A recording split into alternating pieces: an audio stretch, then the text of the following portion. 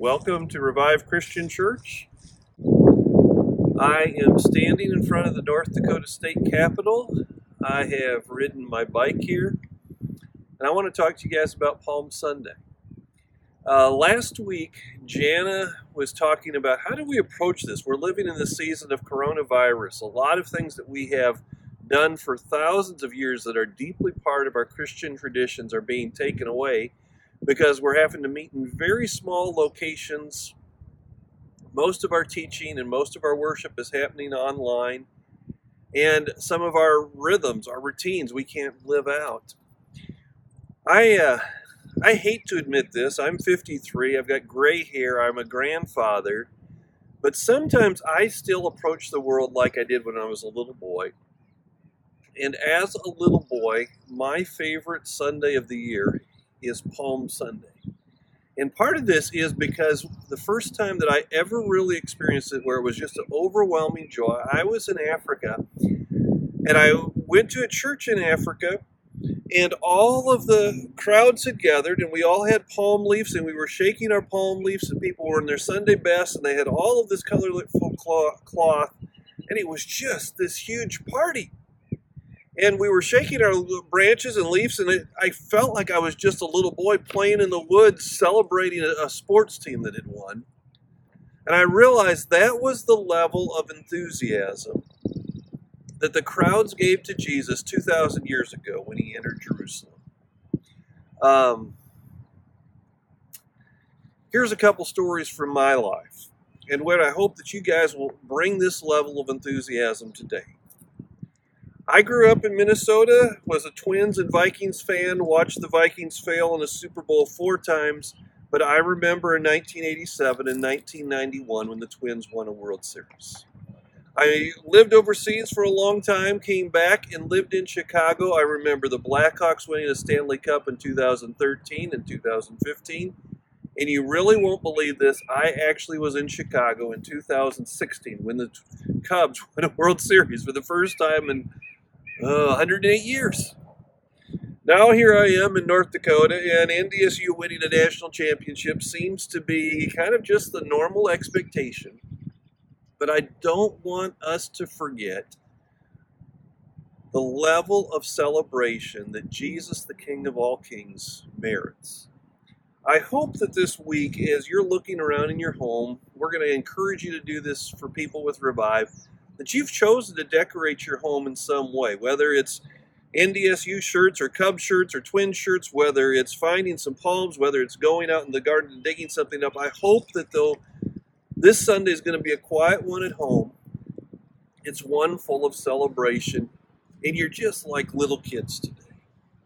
I'm going to read one of the texts. The story of Palm Sunday is in Matthew 21, it's in Mark 11, it's in Luke 19, it's in John 12. Every gospel tells the story. I'm going to read Matthew's and then make a couple of comments. Starting in chapter 21, verse 1, I'll be reading from the Christian Standard Version. When they approached Jerusalem and came to Bethlehem at the Mount of Olives, Jesus then sent 2 disciples, telling them, "Go into the village ahead of you. At once you will find a donkey tied there with a foal. Untie them and bring them to me. If anyone says anything to you, say that the Lord needs them, and he will send them at once." This took place so that what was spoken through the prophet might be fulfilled. "Tell daughter Zion, see your king is coming to you, gentle and mounted on a donkey, and on the colt of the foal of a donkey." The disciples went and did just as Jesus directed them. They brought the donkey and its foal, then they laid their clothes on them, and he sat on them. A very loud crowd spread their clothes on the road. Others were cutting branches from the trees and spreading them on the road. Then the crowds who went ahead of him and those following shouted, "Hosanna to the Son of David! Blessed is he who comes in the name of the Lord! Hosanna in the highest heaven!" When he entered Jerusalem, the whole city was in uproar, saying, "Who is this?" The crowds were saying, "This is the prophet Jesus from Nazareth in Galilee." Let me tell you the story. We've already read it. The context of what's happening is that the Jewish people are being exploited economically and politically, and they are looking for a king. Jesus has spent 3 years of his life out in the villages. Occasionally he's entered Jerusalem, but he's largely been removed from the centers of political and economic influence, or religious influence even. He's been preaching and teaching. He's been saying things like no one has ever said. He's speaking with authority. The blind can see, the lame can hear, and the crowds are eager to see what's going to come.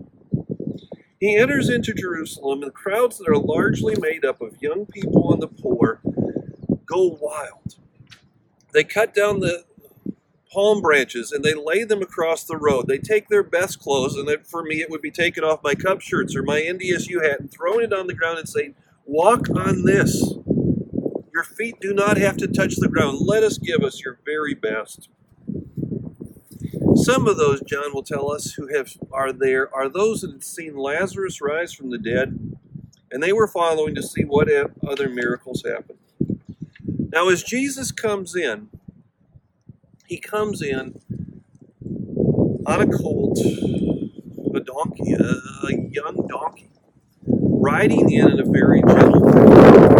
If you read through Old Testament history, you would have seen that when a new king entered in, he would come on a war horse or come on a chariot, and he would come with a military convoy, and he would proclaim the power just as he entered. If we were looking at this in our modern day, it'd be the president of a major country entering into a capital city, or a governor coming into the capital area in a luxurious car with several cars around him, a military entourage protecting him and displaying power, trying to strike fear. But Jesus instead enters in peaceful humility to fulfill the prophet's expectations. I think today, if Jesus came to Bismarck, came to our capital, he'd come riding on a bicycle, taking it a very gentle way and not wanting to have anything to do with himself, threatening the world with power. As Jesus enters, the crowd is screaming. They have several chants. One is Hosanna, which is, in some ways, it may sound religious, but it literally means, "Save us, we need you." Another crowd's cry is Hosanna to the Son of David, and David is the son of an ideal king. They call him a blessed prophet, one who speaks for God. They mention that he's from Nazareth, which is the birthplace of the kings, and that his kingdom is coming. Now, Luke will tell us that the religious leaders, they don't believe the dead are going to rise again, and they ask Jesus to rebuke his disciples.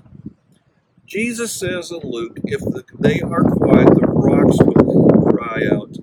Nature can't contain the praise for the Son of God. I hope today, as you are sitting in your home, that there is a sense of celebration, even though it's lonely and quiet. I hope that you have cultivated something in your home where you have as much enthusiasm for Jesus entering into this world as those crowds had 2,000 years ago, and we would have if our state team had won a world or a national championship. But I don't want you to forget what is coming. Jesus steps away from these crowds the following day, and he weeps over the people of Jerusalem. In fact, he did that before. He wept over Jerusalem because he knew that shortly after what's coming, he's going to give his life for our sins. He is going to die on a cross. He's going to rise again. His spirit will enter into the world, and it's going to change it. But there will be a pain of this earth. He knows that in AD 70, the Jews will rebel. The Roman Empire will crush Jerusalem. And the city that's celebrating him at that current moment on Palm Sunday is going to suffer immensely. Let me close by hoping that your day at home today is a one filled with celebration and awe. That the children in your home remember this Palm Sunday as a special one where they went out of the ordinary, where they did things that they may have never done before or ever again. And I hope you hang on to the celebration of Palm Sunday. And in a few days, as we talk about Good Friday and we talk about the loss of the Son of God, you'll have so much energy and excitement that you'll hit a low and you're going to go, wow, what have my sins done? And then as we come into Easter, that you will again celebrate the hope of the resurrection.